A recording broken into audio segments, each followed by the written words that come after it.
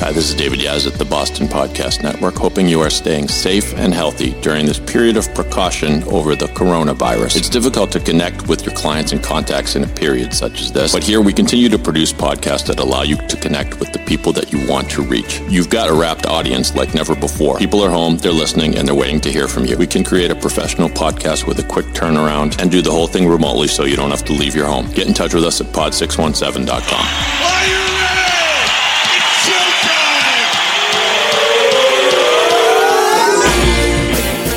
From the Pod 617 studios in Westwood, Massachusetts, it's the Boston Podcast with David Yaz and a rotating cast of characters from Pod 617, the Boston Podcast Network. This is our fucking city.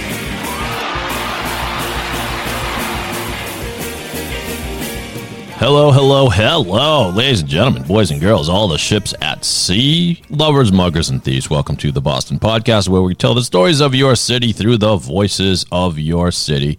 Happy pandemic, everyone. There are glimmers of hope that there's a light at the end of the tunnel. Maybe, but not really. I don't know. I'll talk a little bit about that with my guest, who is awesome, who I've just been introduced to recently. I like to interview business leaders, of course, on this show. This dude is definitely that. His name is Michael Vann, not to be confused with controversial filmmaker Michael Mann. Right, Michael? You don't make movies, do you, as far as I know? No, I do not. Okay. He is the president of the Vann Group. I'll tell you right off the top that you can find out more about the Vann Group at Vann. That's VANN dash group. That's a dash. I should know that. I was editor of a newspaper 15 years. I should know a dash from a hyphen. It's Vann, VANN-group.com. Michael Vann, welcome to the Boston Podcast. Thanks for having me, Dave.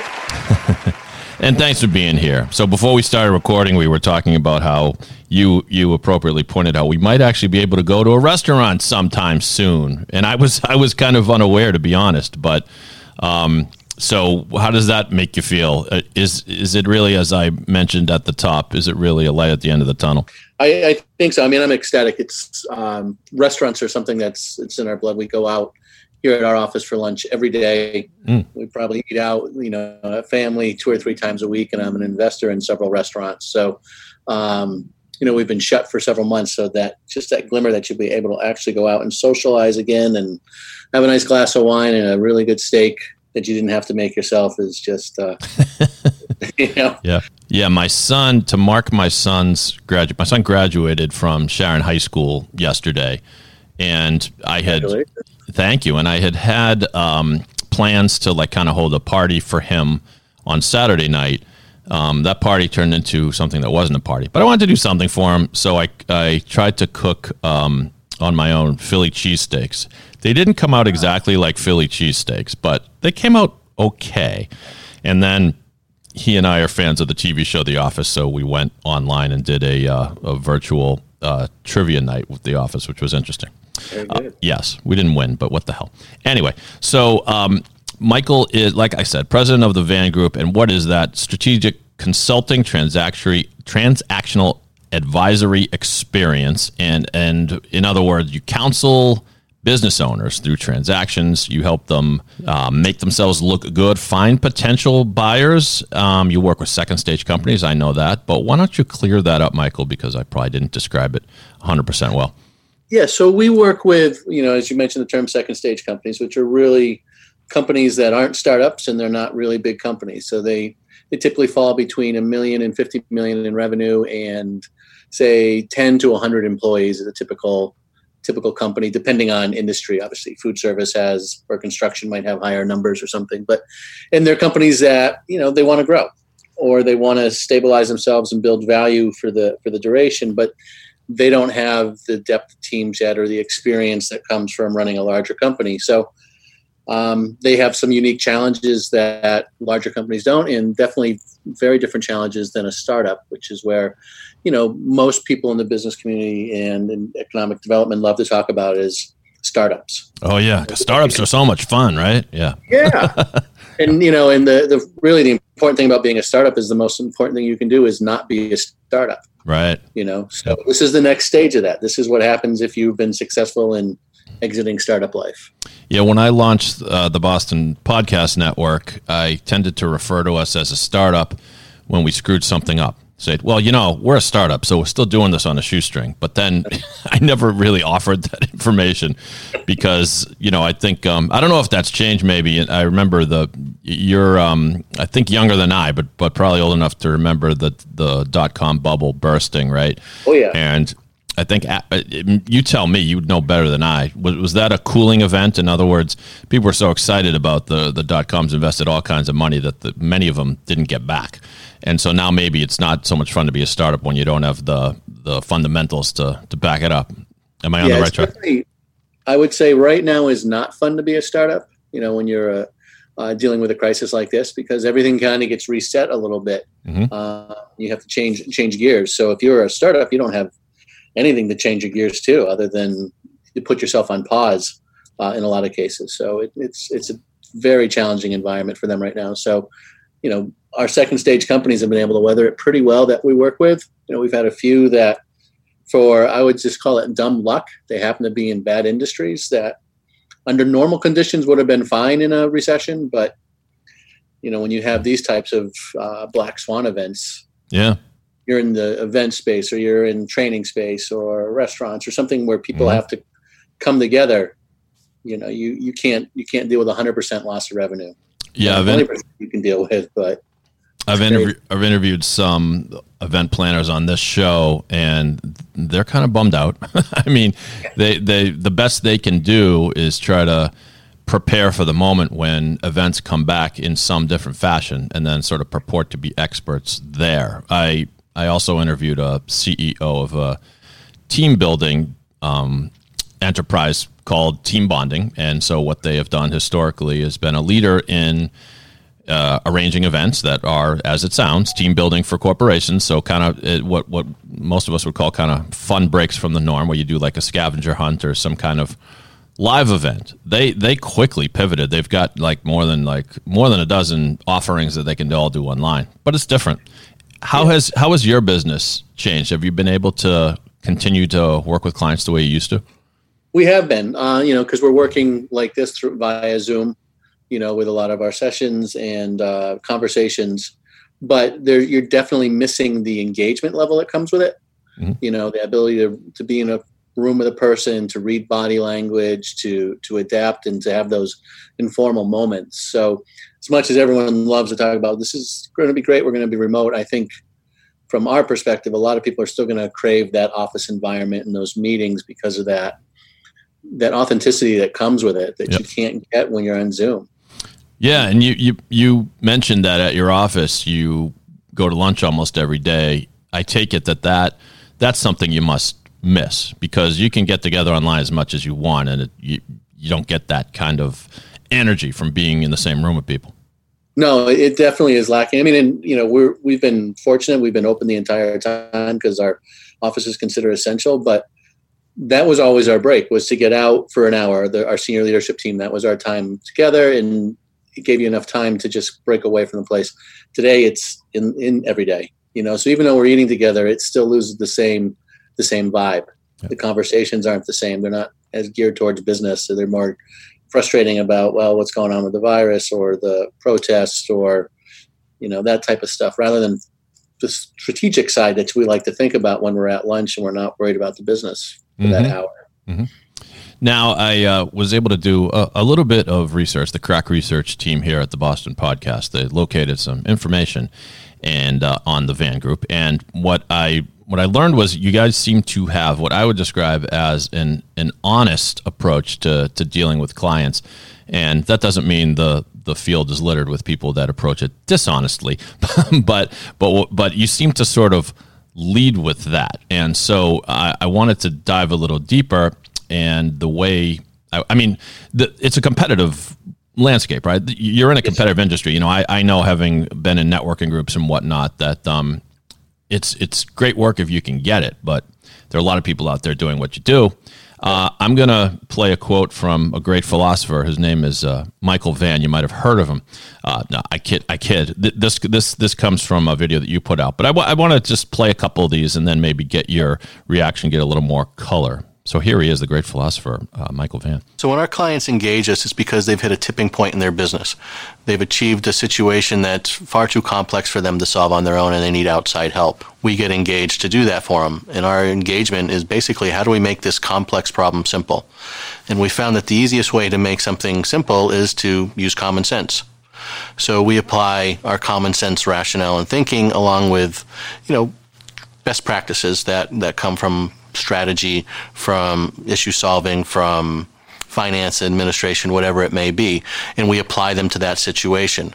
Now, we always have business owners. So that sounds fine and good, but it's I picked that one to lead off just because I think the people that come to you and find you inevitably are overwhelmed by how complicated selling a business is, because whatever it is that you're working with them on. Right. Yeah. And so that would strike me as daunting, and that exactly would be where you come in. So tell me a little bit more about that. How do you sort of calm people down and say, okay, we're going to take this step by step? So I think a lot of it is just, listening to start. When we start our process with someone and they come in, and it's a free conversation, we've never charged anyone to sit down and talk with us. And we start with, all right, well, tell us what you're thinking about, what you're going with. And it becomes a very back and forth dialogue situation. So I don't come in with a pitch as to what we can and can't do. I try to learn about what their issues are, and then, build that trust and relationship, because, I think that's the important thing is, if you're going to move forward with a client, they have to trust you, because you're going to give them guidance on something they know absolutely nothing about. Right. Mm-hmm. They've probably read some things or they've heard things, but they're overwhelmed by a situation. So you just got to break it down and simplify for them. And, the first way to do that is to get someone to come and build a trusting relationship with them. Mm-hmm. Do you, by the way, this is kind of an aside, but do you specialize in any industries, or can you apply your method to just about any company that does anything? We can apply to any company that comes in. Our tagline has always been, our business is business. Because we've looked at, I don't care what type of business you are, if you're a restaurant, if you're a manufacturer, construction, fundamentals are still the same. There's nuances to each industry, but they're applicable across the board. You need good people, you need good leaders, you need good profit margins, Sure. You need to manage expenses. All those things are the same. The application might be a little bit different, but fundamentals are there. Okay, let's go to cut number 2. We're quoting Michael back to Michael. Let's listen to this clip. The philosophical side of our business is all about common sense. And common sense can really be defined as just sound judgment, utilizing best practices to arrive at an answer. Our job is to make the complex simple. And when we're doing that, our clients want sound business advice that's easy to understand, easy to implement. There are 3 things that make the Vann Group unique. The first is our ability to not pull any punches. All right, we're not going to get to all the 3 things, but in order to make the complex, we'll get to a little bit of it later. But in order to make the complex simple, do you have to learn a lot about the inner workings of their business? Because many of these people, they kind of speak their own languages. Like restaurant guys, I imagine, have their own lingo as opposed to like a tech guy. Tell me about that. Yeah, there's definitely a little bit of a learning curve about the nomenclature in an industry and how they function that you have to pick up. But it's usually not too hard. I mean, the stupidest thing to do is that if you hear something you don't know, you just ask, well, what does that mean? Mm-hmm. And what I found has been very valuable over the years is, as I'm learning these things, I can apply other industries and experiences and storytelling from those other industries to it, because it's, the nomenclature might be different or the situation, but they're still basically the same challenge. Mm-hmm. So it's been pretty easy to adapt from industry to industry. So if a restaurant owner approaches you, you can say, well, we had this, although you might not name the client, you can tell the tale of when you had a similar experience. Maybe that helps them feel more at ease. Like, we had somebody in here last year that was at his wit's end, and here's what we did. That sort of thing. It does. Yeah, absolutely. And, I think everyone loves to think, a lot of industries anyways, that their industry is unique and special. But when you can start to bring in these stories from other companies and other industries in the same exact situation, they get it. They go, oh yeah, that's not any different than what I'm dealing with. If I've got a bad employee, it doesn't matter if you're, in construction or manufacturing. You still have to figure out, how do I deal with this bad actor in my business? Do you sometimes have to talk people down from their emotional attachment to their company, i.e. their baby, what they consider to be their baby? Is that an element of it? Oh, all the time. And particularly with founders. So one of the hard parts we see when we hit companies in the second stage they've gotten through the startup stage and they're in this kind of fun stage, and now they're hitting what Les McEwen from Predictable Success calls whitewater, where things get really, really start to get messy. What we're finding is a lot of Peter principle, right? People we've trusted throughout our entire business career, who've been there thick and thin through us, have now hit their Peter principle, which is the highest level of incompetence. And for our company to grow, we're going to have to make some really hard decisions about these people. So our founders usually are very, very emotional about that because of the loyalty side of it. And, so we have to walk them through and understand why this is impacting everyone else in the business. Now, do you mean the owner and founder is an example of the Peter principle, or someone they may be working with?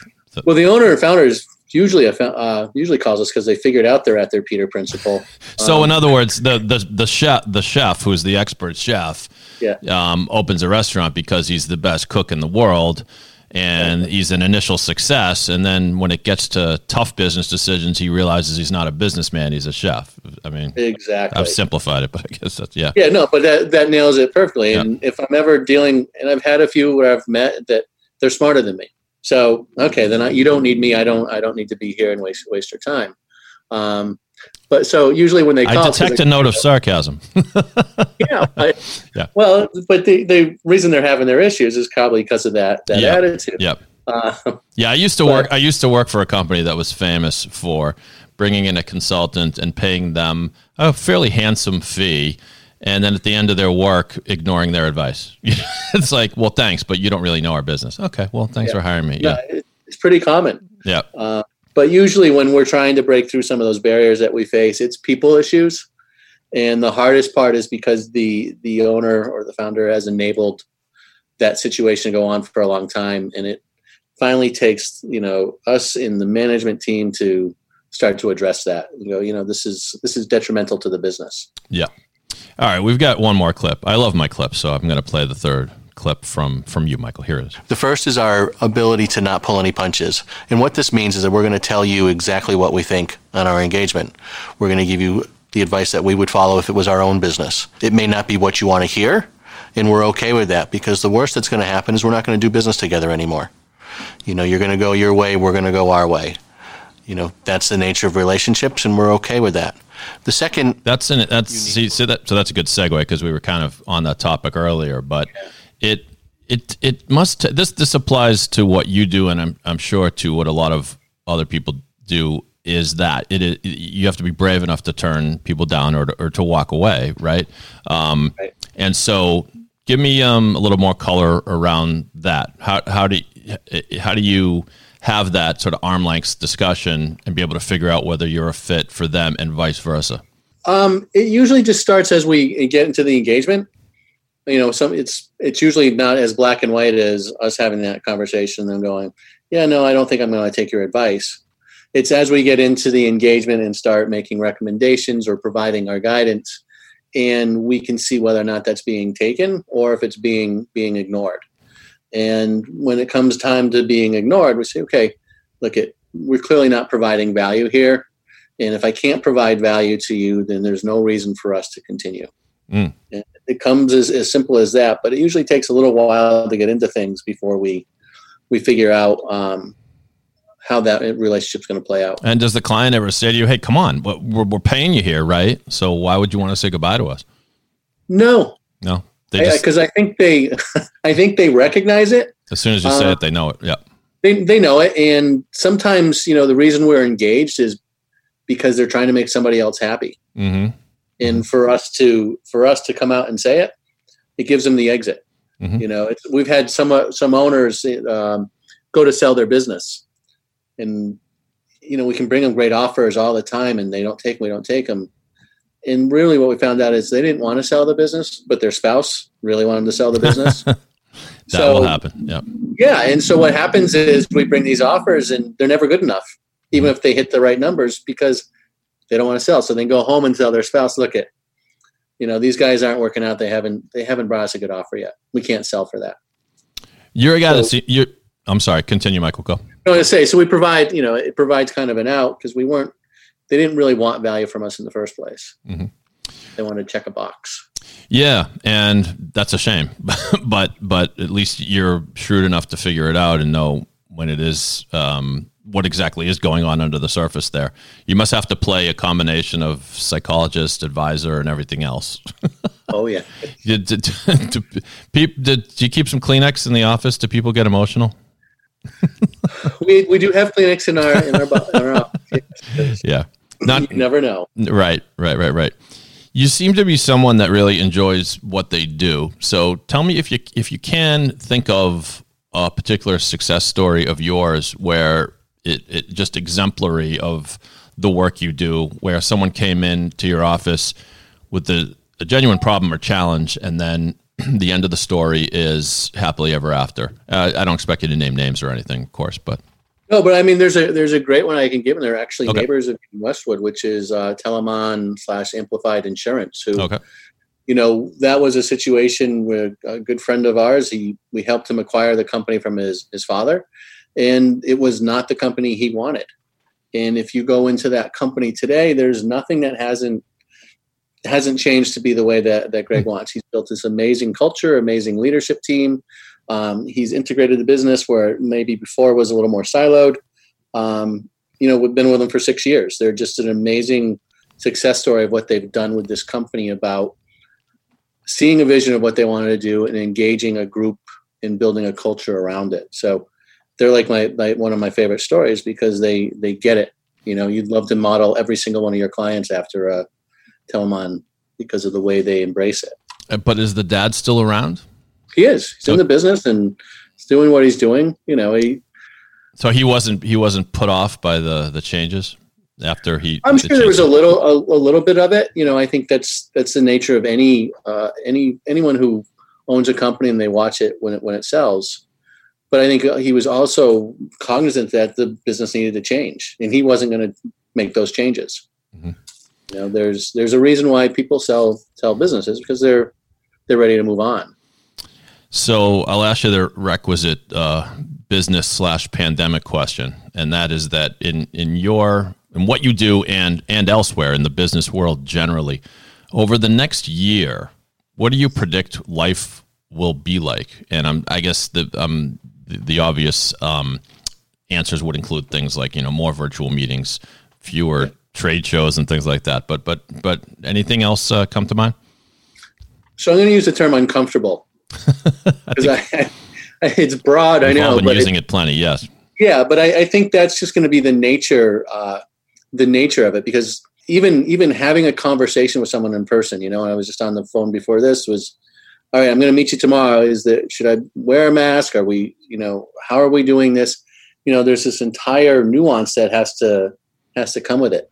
A lot of my business development comes one-on-one with meeting people or lunches and events. Well, how do you do that now? That's the way professional service providers generate business.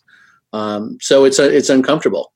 And and I don't know what the answer is. I already had my first. It just came in today. Actually, I have a duo that combines on a podcast. They're both professionals, different industries, and they talk about business matters, and then they sort of have some fun on the show as well. But today, these guys they want this thing to be over with. You can tell. Like they're a little bit, I don't want to call them cavalier because they're good guys, but a little bit more bold and we've done what we've done. Look, we got to get back to work. And one of them said to me, like, well, are we going to record our next session virtually or in your studio? Now, I haven't officially even opened the studio back up again because I didn't think I was supposed to under the rules. We're not really we can do everything virtually, so I think by definition we're not essential. But anyway, I kind of didn't know what to say, and then the other guy chimed in and said, let's do this one virtual and maybe next month in person, because what you just said, to take it a step further, you're going to have meetings where you might have 4 people, and this could be like 6 to 12 months from now. Still, I would think you might invite 4 people to a meeting. And 3 of them might be like, oh, I'll see you there. And the 4th one's going to be like, I don't feel comfortable yet, because everyone has different interpretations of this thing, right? Absolutely. Yeah. I mean, there are some who are very cautious and, as you said, more cavalier about it. Others are, and, you can't fault anyone for their opinion, because we don't know enough about it to have a definitive opinion other than your instinct at this point. So, yep. That's what's frustrating. Yeah. Yeah. The new hand at a comfortable level. Yeah. The new handshake is going to be the uncomfortable 2 seconds of deciding whether or not you're actually going to shake somebody's hand. Exactly. I mean, in the beginning of this thing, I heard some people say the handshake's dead forever. But I'm not the czar of handshake etiquette. And unfortunately, I don't think there is one. So no one's, and our president will probably say, do what you want to do. And let's not even go there. What I think, if you see a lot of, old school, people who are very comfortable and confident in the ways are still doing handshakes. Yeah. I've had others, when I've been out now, it's like, well, it's a fist bump, which it's really kind of awkward in a business environment to do a fist bump, or an elbow bump. Yeah. Yeah. For a while, that was it. Yeah. And yeah, I don't know. I've always been kind of blasé about these things. Germs, generally, I always say I'm going to get sick a couple of times a year, no matter what I do. And you got to have a little germs anyway to help build up your system, the immune system and all that. But this one, it's like I think I'm going to be perfectly comfortable shaking hands, but I don't know what the other person's thinking. So, right. And what about I haven't extended my hand to start the process, but if someone extends it, then I'll shake your hand, but if they do a fist bump or nothing, whatever it may be. So I think, it's kind of awkward because I'm more of a type A, but to be differential has kind of been the standard that I've followed. Yeah. Yeah. When my son graduated from high school yesterday, and so we were doing the car parade thing, and there were teachers that were along the route, and my son is basically saying goodbye to these teachers, and one of his just beloved teachers who really adored my son just came up, and for a minute I thought she was gonna give him a hug through the window, but then Griffin's mom said, "Don't touch him." And so then she kind of did the symbolic hug from a distance. Yeah. And there's going to be a lot of that. I mean, never mind handshakes. I mean, how about when your Aunt Linda comes over and you haven't seen her in a couple months and she wants to hug and kiss you, or, some of us even in the business world have, different gender friends who you tend to greet with a hug and a kiss on the cheek. And oh boy, I don't know what will come of that. Yeah. No, it'll be fascinating to watch it play out. Yeah. Yeah. All right. Well, we are going to, in the time remaining, play a quick session of good stuff where both Michael and I will recommend something good that might lift your spirits during this pandemic. But before we do that, let me briefly tell you about what we do here at the Boston Podcast Network, pod617.com. Would you like your own podcast? If you would, now's an opportune time to do it. You're at home. There are probably still a few more weeks of this thing, so make use of the time. We'll send you out a quality USB microphone to get you started. We'll produce your whole show from start to finish. Go to pod617.com to get started. And by the way, if you'd like to be a guest on this show, particularly if you're in a business that's been affected by the pandemic and you want to remind people that you're still out there, you're still cooking, any of those restaurant owners that Michael works with or otherwise, and all those service providers, you want to remind people, and you want to be a guest on this show to market your wares, please email me. There's no fee for this. There's no strings attached. Just email me, david@pod617.com, and we'll get it started. Boston Podcast Network, in pod we trust. Okay, let's play a session of good stuff. Oh, that's the good stuff.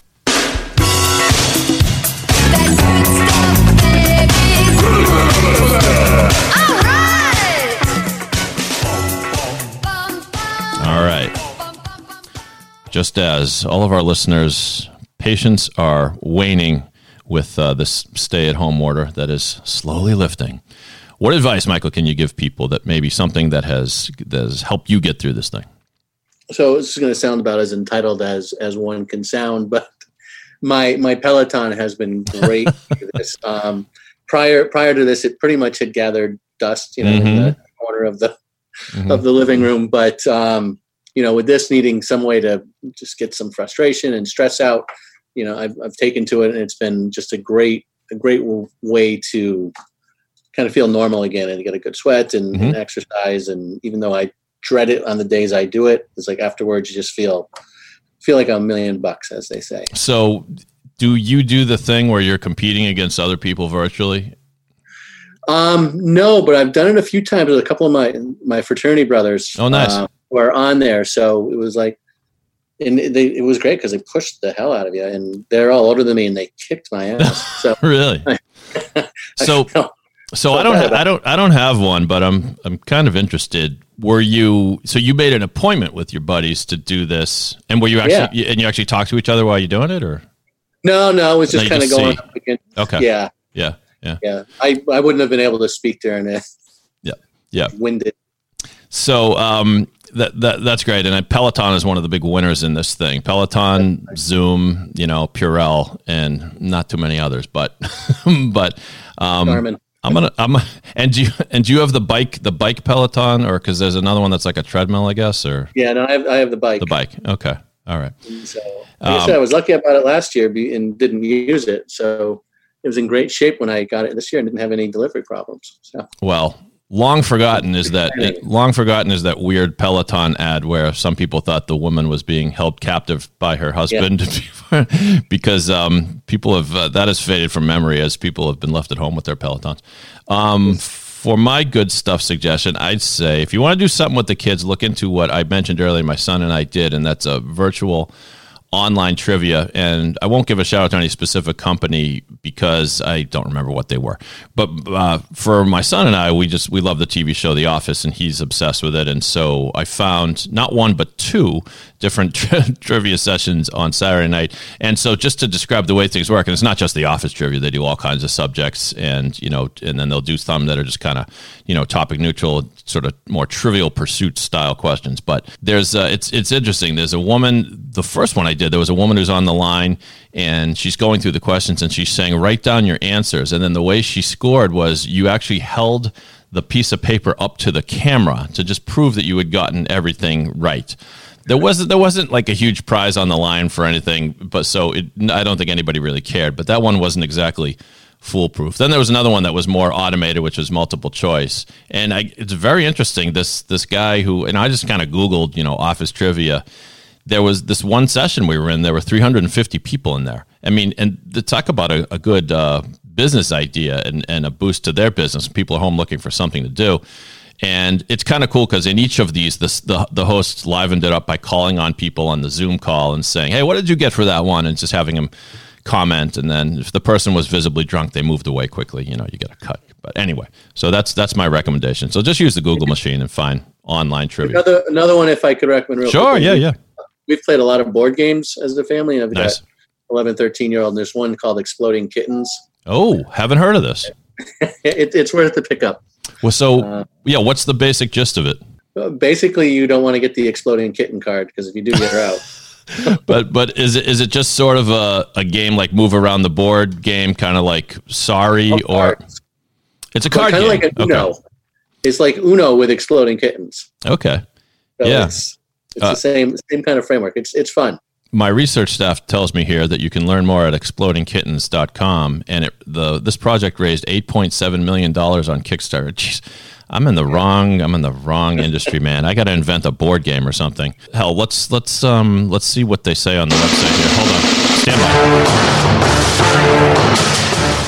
by. This is supposed to be the game explained in 2 minutes. It involves explosions. It involves all these crazy things in a card game. Exploding Kittens. I didn't think I was going to have to narrate this. Here we go. I make the oatmeal, and this is Elon Lee and Shane Small. They make really cool games. The three of us got together and created a new card game called Exploding Kittens. Here's how the game works.